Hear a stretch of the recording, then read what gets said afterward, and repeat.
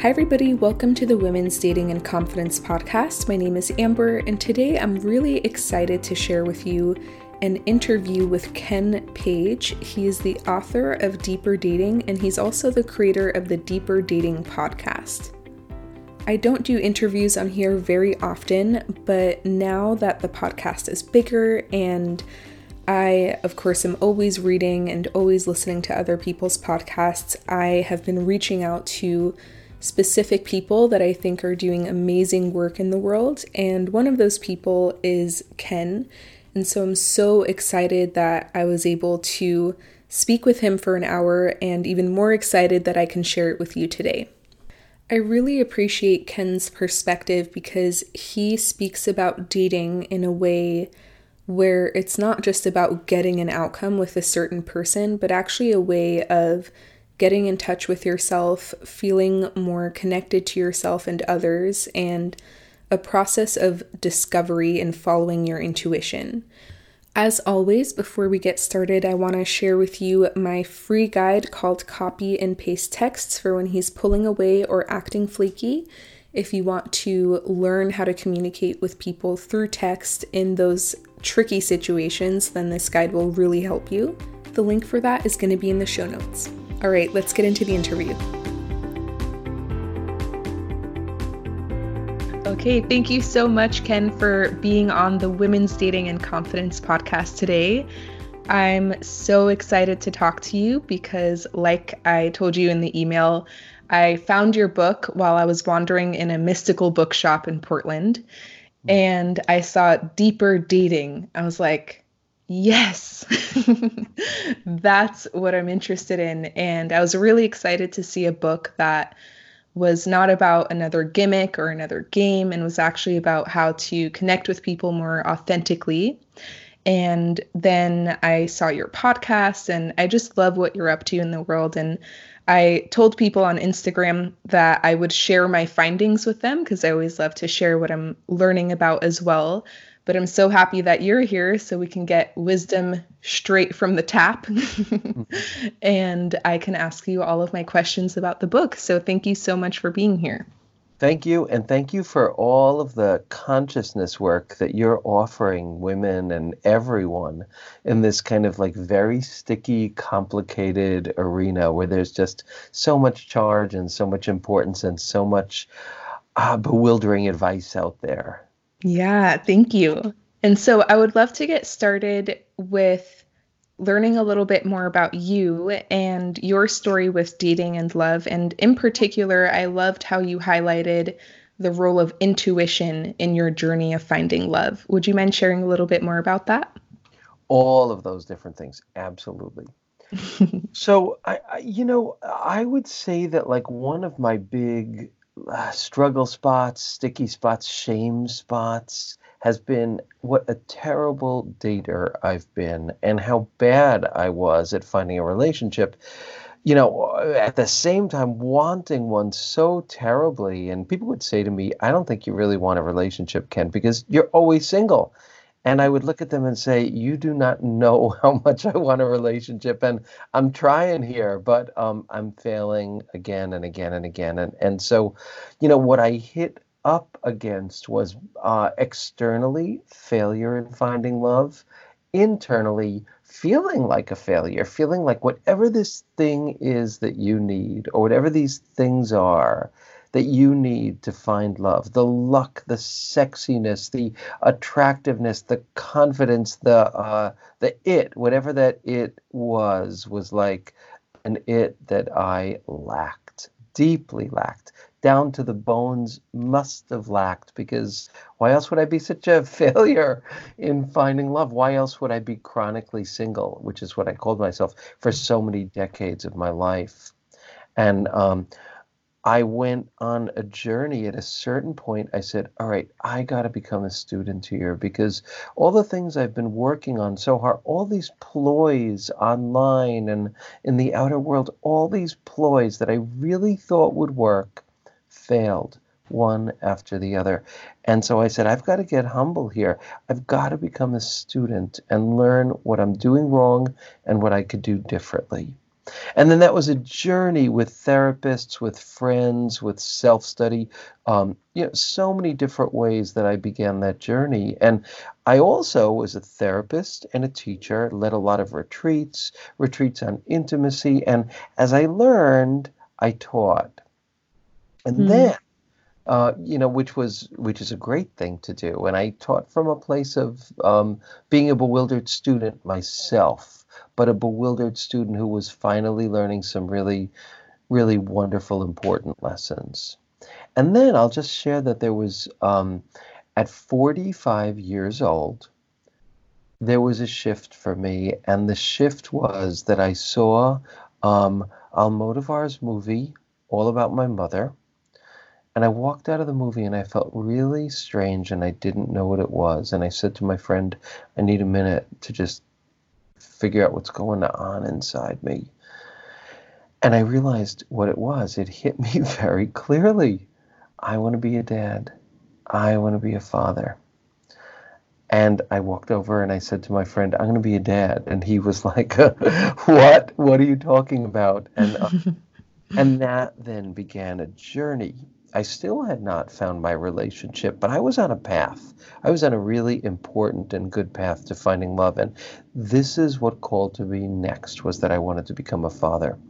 And 9 months later, I adopted my son from Cambodia. He was an infant. And, it's like love was calling me in a very different direction than I had planned. But it called me so fiercely. And at that point, I had learned to listen to my intuition. I didn't just leave that movie and continue walking with my friend and going out to dinner. I might have missed that message. I said, something's stirring inside of me. And it's strange and it's important, and I'm going to honor it and try to figure out what it is. And it came to me as these moments of intuition were like these milestones in my being able to find love.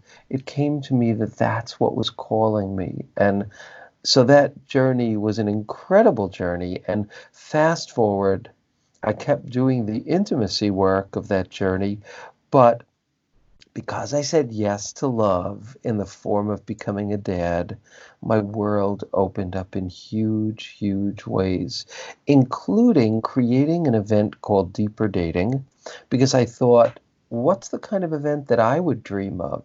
And then that led to my writing for Psychology Today and my writing my book, and ultimately led to me um, being bullied by family members and friends into going to the Provincetown Family Week, which is an event for LGBTQ families.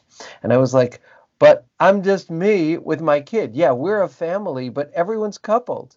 Mm. And my friends and family said to me, well, no, not everyone, and you need to go there. They knew it was their intuition. And I said, with the ferocity of you all telling me this, okay, I'm going. And I went and I met my husband there and his two daughters, who became my stepdaughters. And, 7 years later, we got married. And, blended families all along the way. And the story of how we got married is very moving. And, maybe at some point I'll tell it, but we're, in a wonderful, loving relationship. And I teach now what I learned, that all the fear-based tactics that we get taught about what love is lead us away from love. And the real path to love is kind of a series of consciousness steps, which not only leads us to healthy love, but heals and changes our lives at the same time. And that's what I'm in the business of teaching and coaching around.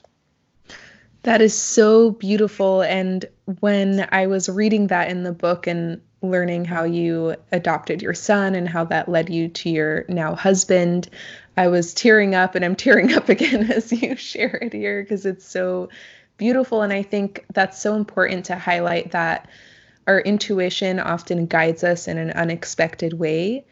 And our intuition will guide us in the best possible way. And we don't always have an immediate explanation for why we should do something. We just know that it's what our heart calls us to do.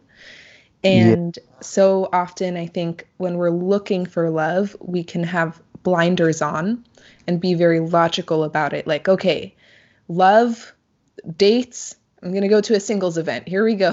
And not be open to tuning in and listening to what other things might inspire us, like places we want to go or things we want to try where we could also meet people. And meet people in a better way because we are vibrating at a higher level, because our hearts are in it. Absolutely. It's so true. And I love that you're highlighting intuition because I think it's so important. And even just a story about that. So I go to Provincetown Gay Family Week. I meet the person who would become my husband on the first day. But he's got two girls who were like kind of grappling with a lot of different things, and he's focused on them and not me. So we actually even made a date, and he blew me off. He forgot because he was dealing with, like, his daughters, just being there for his daughters during a hard time. And I thought, with all the lessons I learned, if someone's not available, they're not available. And that's okay. That's not, a statement about me. So I let it go. And a few nights later, I got woken up bolt upright by a feeling of intuition. And the intuition said something really clearly to me. It said, Ken, if you don't get out there and try with this guy, nothing is going to happen. It was literally bolt upright, 3 a.m. So I said, all right, I will. And the next morning I said to my son, I tricked him, and he still teases me to this day. I said, hey, let's go get that really fabulous chili that we love so much, and let's just go sit on the steps of the stairs when all the campers are coming in and just, say hi to people. And he was like, so we did, because I knew that Greg would be coming with his girls. And sure enough, by total surprise, I was just sitting there chatting with my son when Greg came by, and I, made sure that we made a connection, which he also broke. For the same reason. So, I had done my part, but then I got a call from him and he said, I have a break. The kids are really doing camp. And that was our first date, and that was the beginning of our relationship. But those moments of listening to our intuition, I think that's everything. On this journey, it's kind of like a treasure hunt. Like, we don't get told where love is going to be, but we get called to something, or we get an intuition, and then it's on us. Are we going to treasure that intuition? Are we going to honor it? And intuitions, these are intuitions about love that when we get them, they're going to serve us in our relationship as well. Or are we just going to move on and ignore it? And those calls, those inner calls, guide us to whatever is next, which guides us to whatever is next. And living that way opens up our world. So I'm just a firm believer in intuition. And actually, I have an exercise, which is my absolute favorite exercise in the world for helping people to tap into their intuition around love. And if you like, I could share that with your listeners. Please do that. I'd love to. I do this every day of my life. Well, that's not true, but almost every day of my life. I intend to do it every day of my life, and I do it the vast majority of days. And it's called the Inner Mentor Process. And it's not in my book because I didn't know it at the point that I wrote the book, but it's in my online course. It's in my podcast. It's in everything I teach. It's a foundational practice. It's really sweet. And it's really simple. And what it is, well, actually, why don't I lead everybody in it right now to tell you what it is? Is that okay? Can I take a few minutes to do that? Yes, I will be guided as well. Beautiful, beautiful, beautiful. And then you can share any experience you have if you want to. Mm-hmm. So what this is going to do is it's going to connect you to your intuition. It's going to connect you to the you that you're meant to be. And we all know, and research shows, that if there's any struggle or any learning curve that we're involved in, the best way to learn and grow and change is through relationships, particularly through a relationship with a mentor who has been there and done that and kind of knows the way. So what you're going to do now is you are going to build a relationship with a mentor. But the sweetest part of this is that mentor is the essence of you. It's the you that you're meant to be. It's the you on the other side of all your glass ceilings. And if you've ever cheated at a maze puzzle, when you get a maze puzzle, you start your pencil on the outside and you hit block after block after block and you figure out how to get to the middle. But if you take your pencil and put it right in the middle, you instantly know the entire pathway out. It's an amazing thing. So when you start with where you want to be and who you dream of being, and then you become that and call out directions from there, you save vast amounts of time. And that's what I'm going to teach you to do here. And I'm sorry for the airplane noise if you hear that in the back. No worries. Oh, good, because I live right next to an airport. Okay, so everybody, close your eyes. And just take a minute to get comfortable, to get cozy, to relax, to sink into your body, to just allow your emotions to ripple, whatever they are. And now, I want you to remember a time when you felt really comfortable in your own skin. A time that you just felt really good inside yourself. Just remember that time. It could be any time. It didn't even need to be a big deal. Maybe it's in the mornings when you're sitting there with your coffee and a newspaper.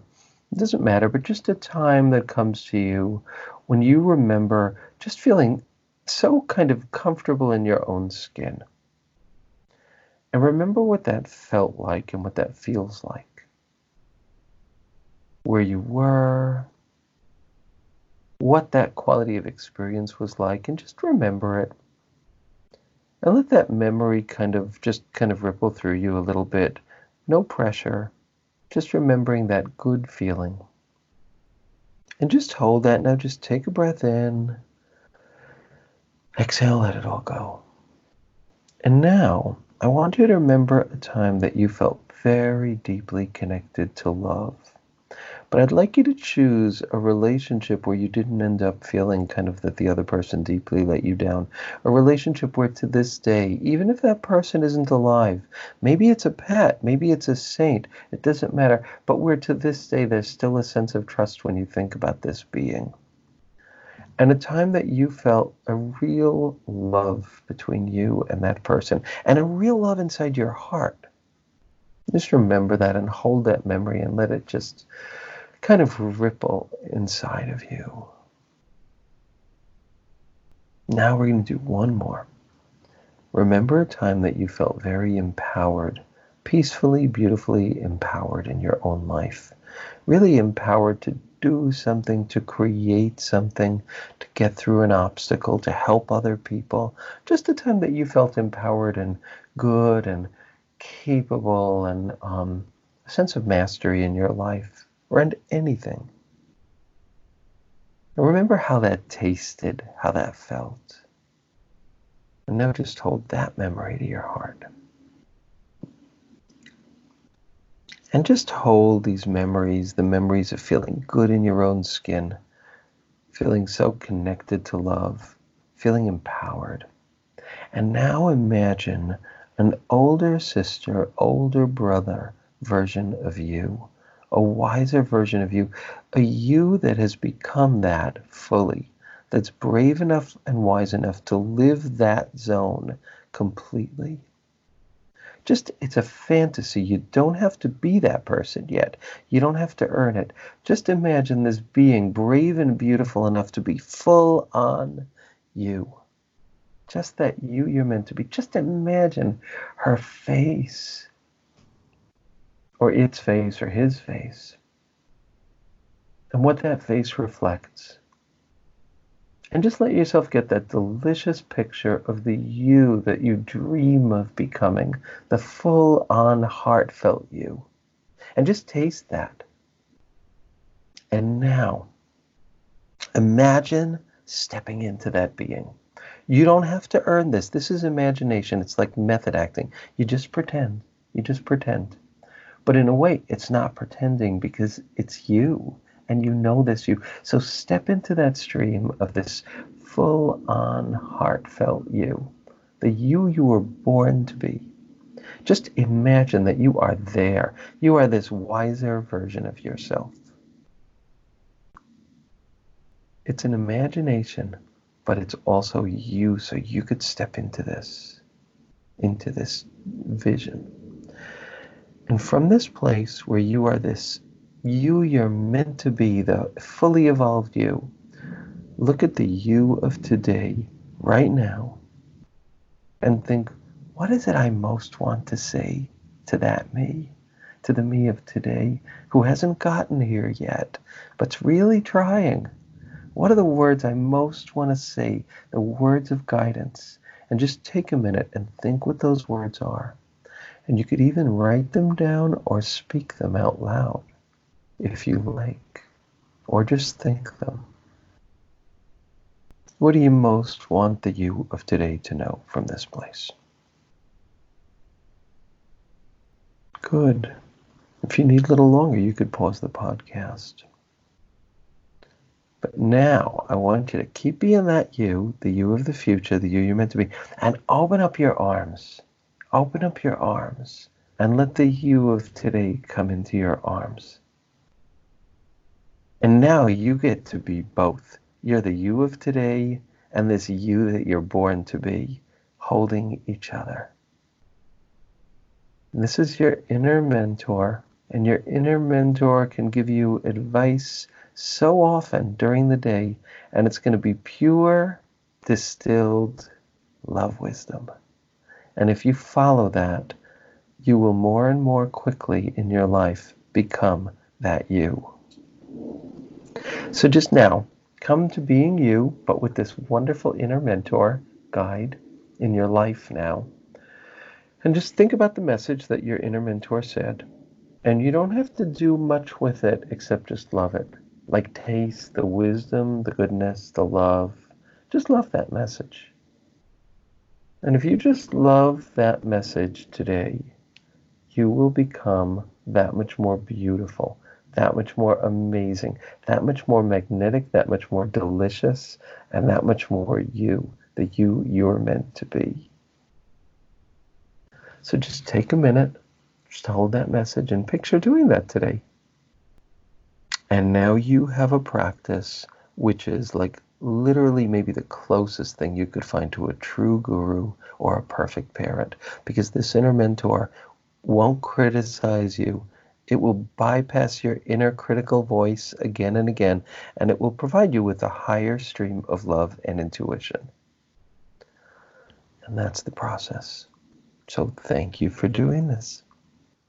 Thank you so much for sharing that. That was beautiful. And I really love that because I actually do a future self journaling process every morning. Oh, beautiful. Yes. It's a very different experience when you're being guided in that way. It seems to change your state in a really strong way. But I wonder if you ever combine it with journaling as well, or if you just sit and meditate on that, or what is your process usually? Or do you just listen to yourself in a recording? Well, my process is, the way that I do it is I start the morning with 15 minutes of the EFT technique, tapping. I do tapping. And then for 15 minutes, which is a process I really love, maybe I'll do some other meditation or visualization. Then I do this process of inner mentor. And I just want to say something about this. You don't need to go through all those steps when you get comfortable with it. The difference about this is that you actually kind of like picture that you, and then you viscerally jump into it. You jump into the stream of that self. You taste that self. And then you speak from there like a loving parent who's trying to figure out the right words to help their kid.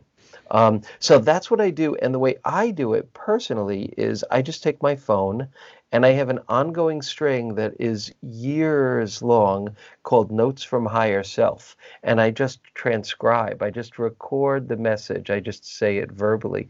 But for my students and in my online course, everyone gets an Inner Mentor journal book, which is a journal where they could draw pictures or write down the words. But anyone could create their own as well. You just write it down in your journal. So yeah, I think the writing piece is really important because when you get into that stream, the wisdom builds on itself as it comes out. Hmm.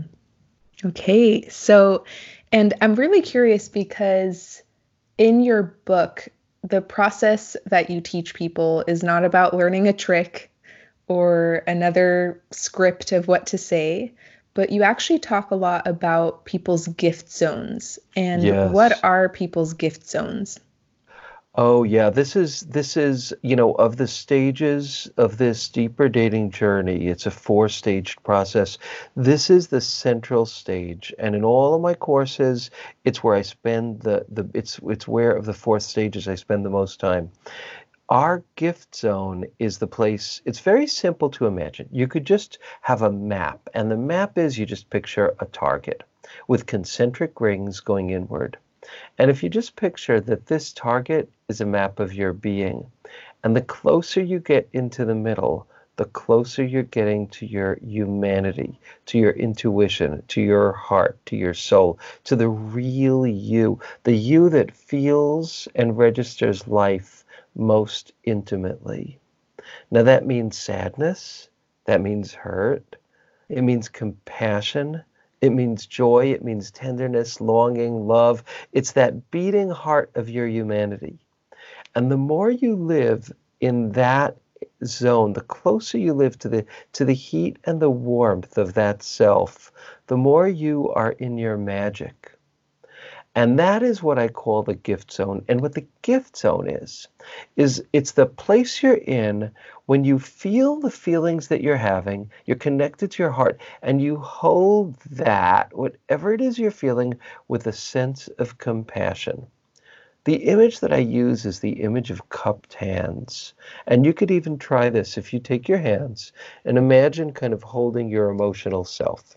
You take your hands and you hold them flat, flat out, straight out. Well, there's no warmth in that. Or if you picture taking your emotions and squeezing them inside your hands, there's no space in that. But now if you take your hands and you cup them, like as if you were cradling whatever the feeling is, joy, empowerment, eros, love, sadness, insecurity, whatever it is, if you hold that with cupped hands of compassion, you're in a place of magic and something amazing is going to happen. Transformation will happen, connection will happen, and that's the gift zone. It's where we hold whatever is going on in our heart with kind of cupped hands of care, tenderness, and compassion. And that's the great state. And the more time we spend in that state, the more exquisite our lives are going to become, and the more love there's going to be in our lives. Now, one other thing I'll say about this is that it sounds really beautiful and simple, and it's beautiful and simple, but it's not easy. Because in our gift zone, that's where what I call our core gifts live. And our core gifts are our genius. They're our intimacy genius. But genius is not an easy thing. Those are the places where you feel so much sensitivity that you've sometimes have wondered, what the hell is wrong with me? Or where you've felt such fierce passion that you thought, oh my God, I could like run people over with this. Or feelings of intuition that are so deep and so intense, or creativity that's so scarily rebellious and wild and free. These are our core gifts. They're the places that are they're the key to finding love. But the key to finding love is learning how to finally honor them, often in a world that has never taught us how to honor them. And that's why in the work that I teach, the whole first step is to help people notice what things hurt you. How could you not override that, but understand the wisdom of that pain? What things fill your heart with joy and meaning? How could you not just pass over those and keep going, but realize that those are portals to your very soul, to your mission, to your greatest self? And when we begin to honor those little things that give us deeper joy, deeper sadness that touch our hearts, the more we honor that, the more magic our lives become. And that's a formula. And the other thing that happens with that, that really directly applies to dating, and this is true, I have seen it happen countless times in my work. And it's, I think, maybe one of the closest things to a miracle that I know in this work. And it's this: the more you honor those core gifts, the more you live in a way that you actually treasure them and respect them and dignify them, the more you're going to become sexually and romantically attracted to people who love you for who you are. It's true. It's really true. You'll be more attracted to them. They will be more attracted to you, and you will change your field. You will change your magnetism when you live that way. And I see it happen again and again with the students I work with. And to me, that speaks to a blueprint about love that is much deeper than we're ever taught about what real love is and how it works. Yes, and I think that's so true. And as I was reading your book, I was relating everything that you were teaching to past dating experiences that I've had and kind of seeing how it fit in. And definitely one of the things that I always felt ashamed of or felt like wasn't good was how sensitive I was. Just in general, like easy to cry, easy to get my feelings hurt.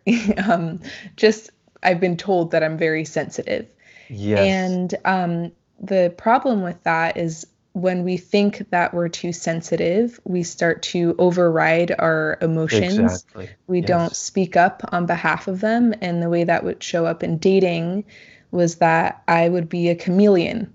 I would not really state my opinion. I'd be afraid to be who I am. I Yeah. wouldn't speak up about my boundaries. And then, of course, you attract people who don't honor you for who you are, which reinforces that idea that something's wrong with you. And Absolutely. as I started to learn that sensitivity was not a negative thing, but could actually be a gift, I started dating people who had that same perspective and who honored that part of me. Yeah, and as it turns out, it's probably that very quality, I would guess, is the heart and soul why people seek you out as a coach, for that very kind of quality, which is basically how deeply you care, right? That's what sensitivity is in a way. Right. And I also really appreciated what you said in your book about when we don't accept or honor certain parts of ourselves, or rather when we don't develop the opposite part because we need Yes. balance, then we tend to Yeah, yeah. attract people who are very the opposite of that. So if you don't honor your sensitivity, you tend to attract people who don't honor sensitivity as well, who tend to be very logical, very not very emotional. And I always found that to be true in my dating experience as well. Also, in other ways, for example, I used to be very unbalanced in my approach to work, or I was kind of like very go with the flow when I'm inspired and not very disciplined. And I would be inspired very often, but I didn't have that other balancing part of discipline and Mm, the bigger mm. picture. And so I ended up always dating men who were extremely ambitious, very disciplined, thinking about the big picture. And it was then it would like bother me because I wasn't like that. And so as I became more balanced in that as well and found a way to combine those two, then I found other people who were also more balanced in that way. Yeah, it's so true. And what you're saying speaks to this kind of very grand scheme of things, which is that when you learn the lessons of dating, they're the lessons of love and they're the lessons of life. And that when you learn these lessons, your romantic life changes and your world and your life begins to heal. Because, like I say, the skills of dating are nothing more than the skills of love. And the skills of love are the greatest skills of all for a happy life. So yeah, I am in awe of the kind of things that you described, how the way we hold ourselves so deeply affects who we meet, who we're attracted to, who's attracted to us. And as we heal, the people we meet become closer to the kind of people that we want to be with. And, I think another thing here is people think that, we talk a lot these days about attachment styles and problematic attachment styles, ones that are insecure, ones that are avoidant, versus ones that are secure. And, we are taught that we can heal our attraction style by being with someone who has, let's say, a secure attachment style, or by being in a relationship where you work on these things. But the truth is, when you date this way, you will be healing your attachment style. You will be less insecure and you will be less avoidant. And so you can actually, and should be, if your life isn't healing through the way you're dating, then you're not dating in the right way yet, because this is a wisdom path. Mm-hmm.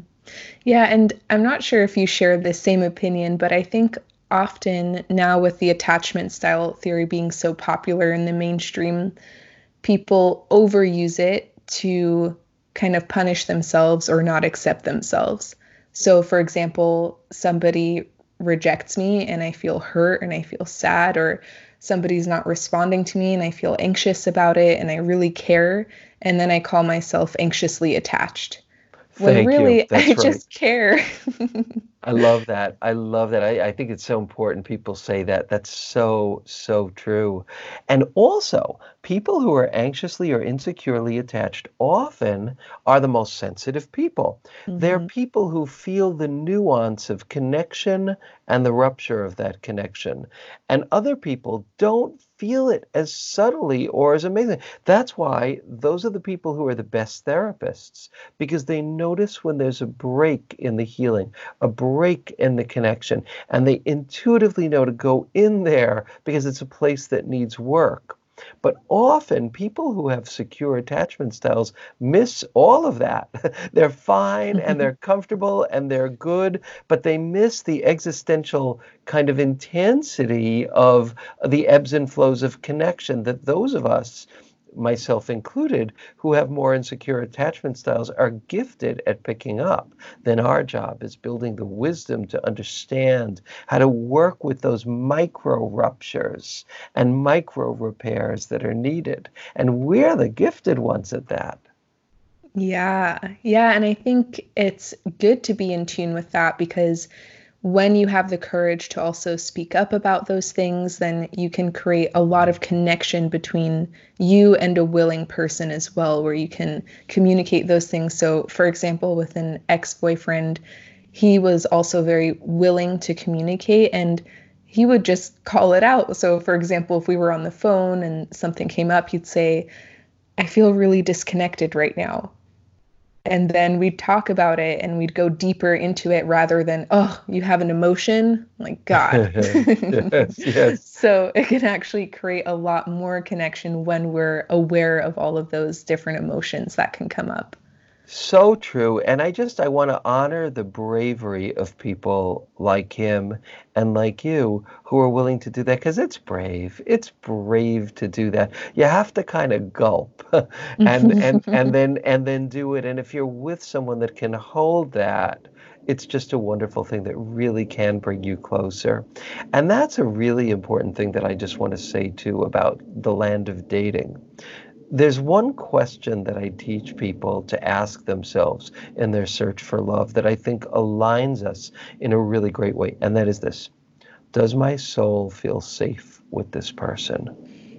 Mm, And when you make that your question, your whole dating life will change. Period. The end. When you make a decision that you're only going to be with people with whom your soul feels safe, and that's what you look for. I mean, of course, you have to be physically attracted. Of course, all the different things that have to be there have to be there. But when you make your question, does my soul feel safe with that person? And you put that question first, just watch. Your search for love will change profoundly just through that. And you will change. You will learn to honor yourself in a deeper way. And that's healing. and I'm really curious because I've also heard you speak about the relation between risk and attraction. And so, how does that relate with your soul feeling safe and also understanding that risk can play a critical role in creating that attraction between two people? Oh, what a fabulous question. Yeah, yeah, yeah. Well, okay. So life is scary. Life is an existential edge. Intimacy is an existential edge. If you're with a safe person, you can explore the mystery and adventure of that edge. And research shows that that increases your erotic connection and your romantic connection with that person. So, for example, you're with, I describe two circuitries of attraction. One is what I call attractions of deprivation. That's where you like can't scratch the itch enough of trying to get this person to love you right.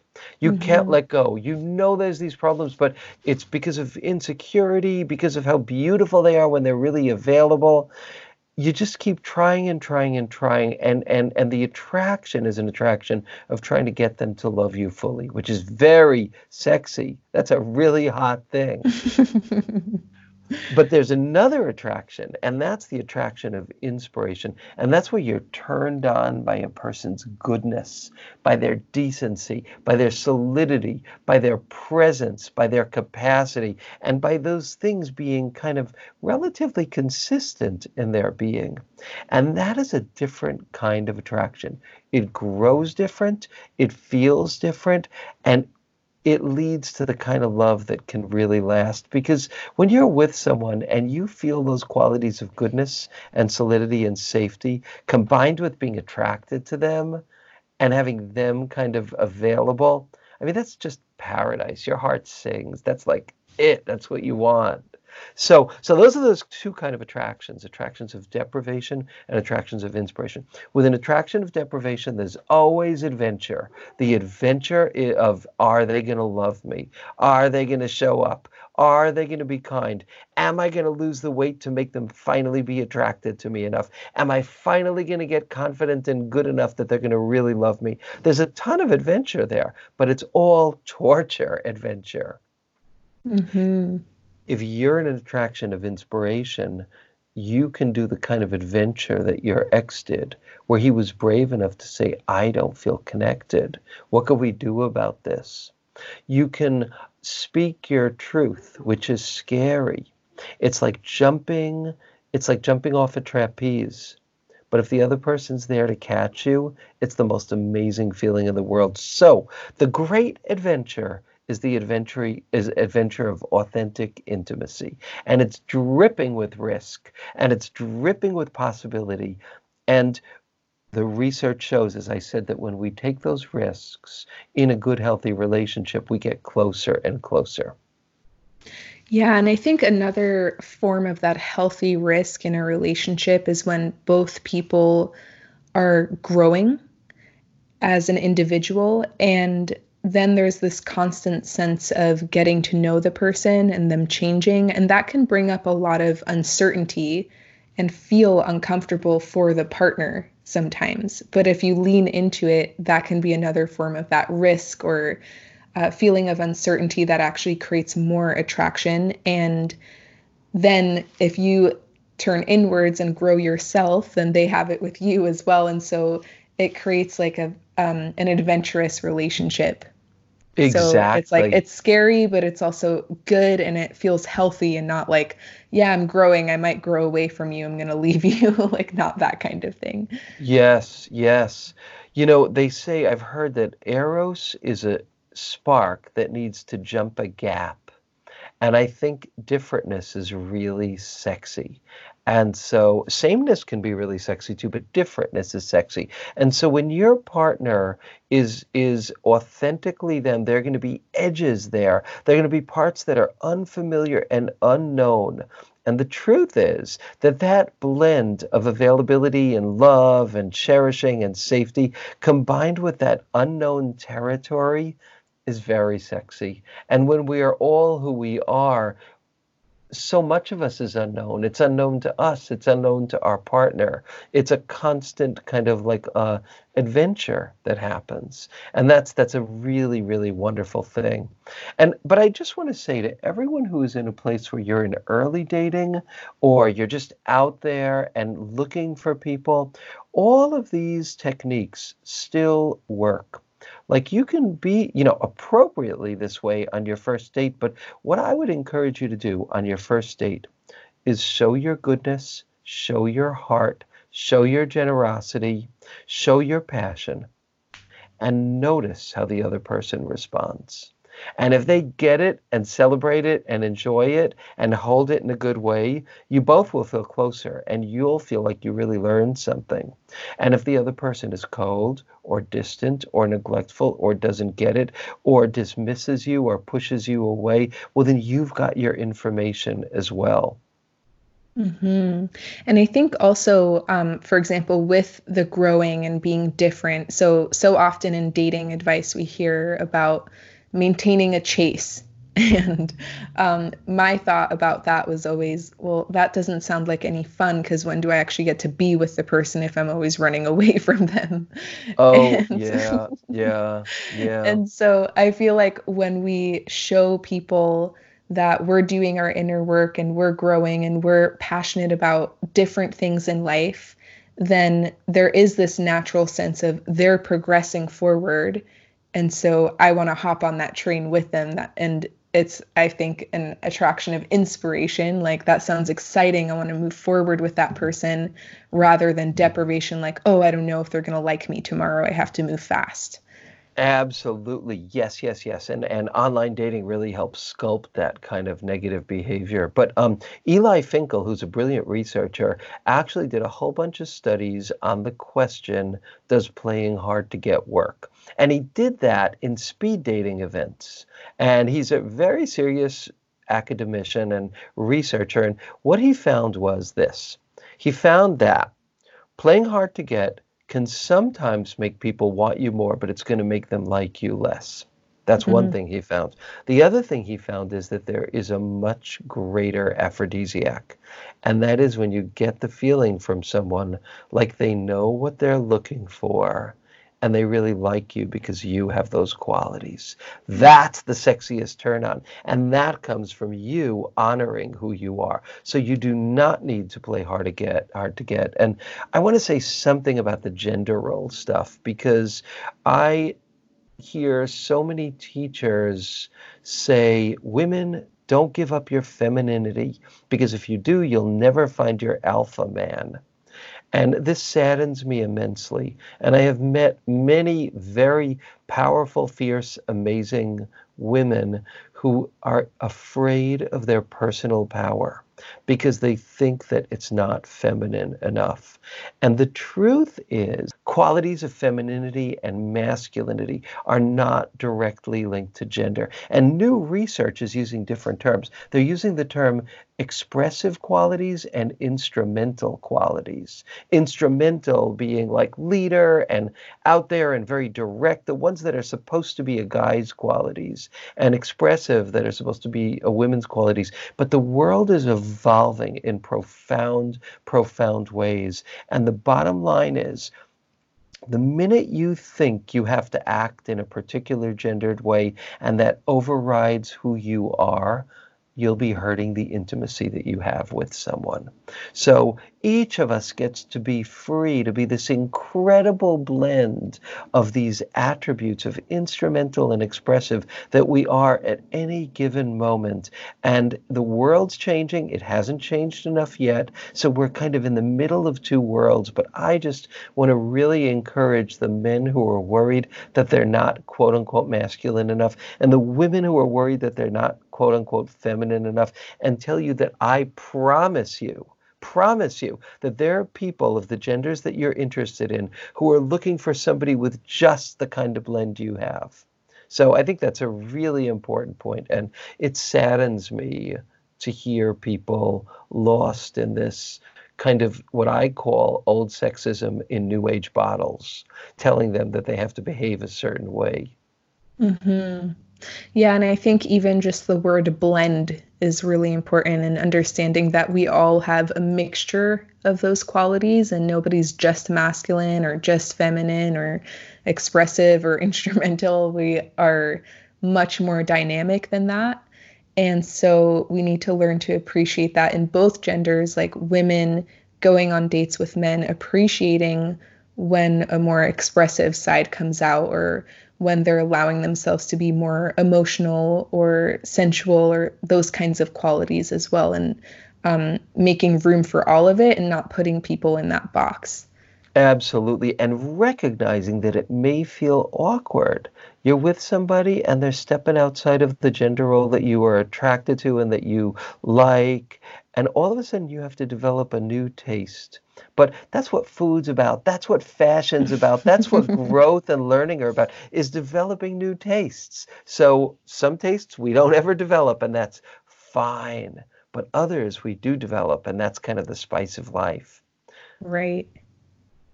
So tell me a little bit, just as we're closing up here. A lot of people have that expectation that the sexual attraction is supposed to be instant and intense, and if it's not, then it's not there.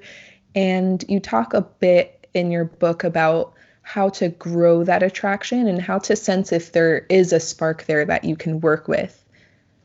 Yeah, absolutely. This is a huge, huge subject. And we get taught that the key to finding love is to make yourself more attractive, which is the path to personal hell, instead of becoming students of our attraction. Because attractions cannot be forced. You can't force yourself to be attracted to someone you're not attracted to, but you can educate your attractions. And by doing the work we're talking about, your attractions will actually begin to change and get healthier. It's really, really true. So you're in a relationship with somebody, you're dating somebody, and there's a spark, but you want the spark to be bigger. Well, there are all sorts of things that you can do to make that spark grow. But I just want to say first, you're not obligated to be attracted to anybody just because they're good for you. You have a right to be with someone you're sexually attracted to. But that attraction, like I said, can grow. And some of the ways it can grow are by honoring your sexual pacing. For example, there might be somebody that you meet and you're kind of romantically interested, but you're not really sexually turned on. But you think to yourself, and this is a very operative, useful question, what would I want to do with this person? Well, maybe I would just want to hold his hand. Maybe I would want to kiss, but not really deep kiss, just touch lips together. Maybe I just want to cuddle and hug.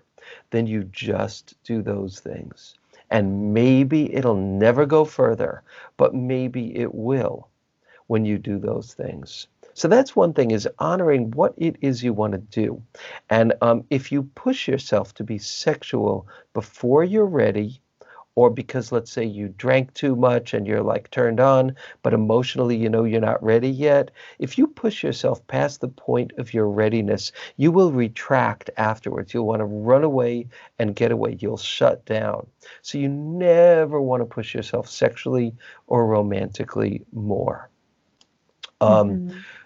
Another thing that you can do is kind of like appreciate and almost fetishize the qualities about the person that you like. Maybe their laugh, maybe their eyes, maybe you don't like their legs, but you like their arms. You get into their arms. Maybe you don't like one part or it doesn't attract you, but other parts do. You just play with that and enjoy that in your head, and you fantasize.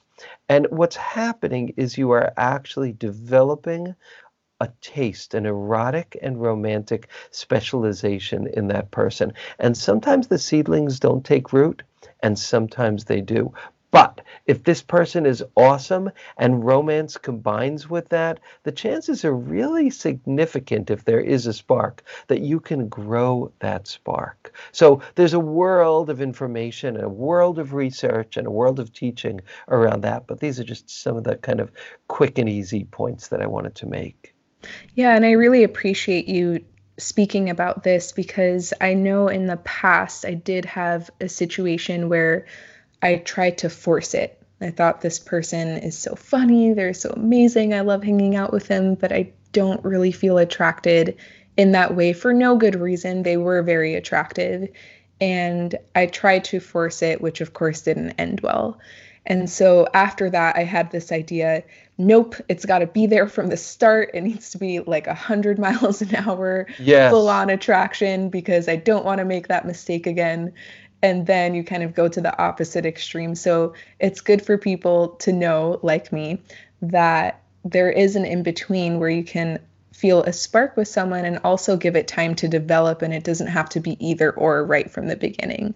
Exactly. So true. So true. And there's so much learning around that. And just one thing I'll say really quickly is there's something called the wave, which I consider the most serious saboteur of healthy new love. And it's when you meet someone, you like them, you're attracted. And then when you find that they're really available and interested, all of a sudden you want to pull away and get out of there. And I struggled with that a lot in my own life. And the key there is don't run.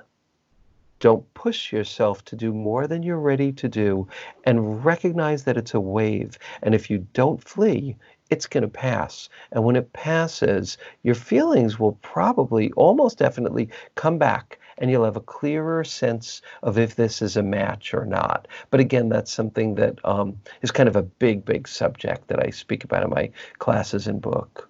But a good thing to know. Yeah. So as we're closing today, why don't you tell us a little bit about how people can move forward in getting to know you and your work if they really resonated with this message today? Well, first of all, I want to thank you for inviting me on your wonderful podcast, your wonderful and wildly highly reviewed podcast, and for the work that you're doing and for the opportunity to share my ideas with your listeners. Thank you so much. Yeah, much appreciated. And so if people are interested in learning more about my work, the easiest thing to do is go to deeperdatingpodcast.com, deeperdatingpodcast.com. Or you could just go to deeperdating.com. That'll get you to the same place. And when you go there, you can sign up for my mailing list, and in so doing, you get a free ebook of the 4 greatest insights that I know for people who are searching for healthy love. Also, I have now a course. I've worked really hard on this, and I love guiding people through my voice and through my words. So there's now a downloadable course where you can learn all of the work that I put into the book and since the book, because there's been a lot of new ideas since then, and kind of be guided in a very personal way through a workbook, through a series of 11 classes. And so that's available there too, as well as information about my book and all of the other classes and courses and workshops that I offer. Wonderful. Thank you so much, Ken, for being on today and sharing all of your wisdom. And I highly recommend people check out your work and your book and your podcast and everything else that you're putting out there. Thank you so much. Thank you so much, Amber. Really appreciate it.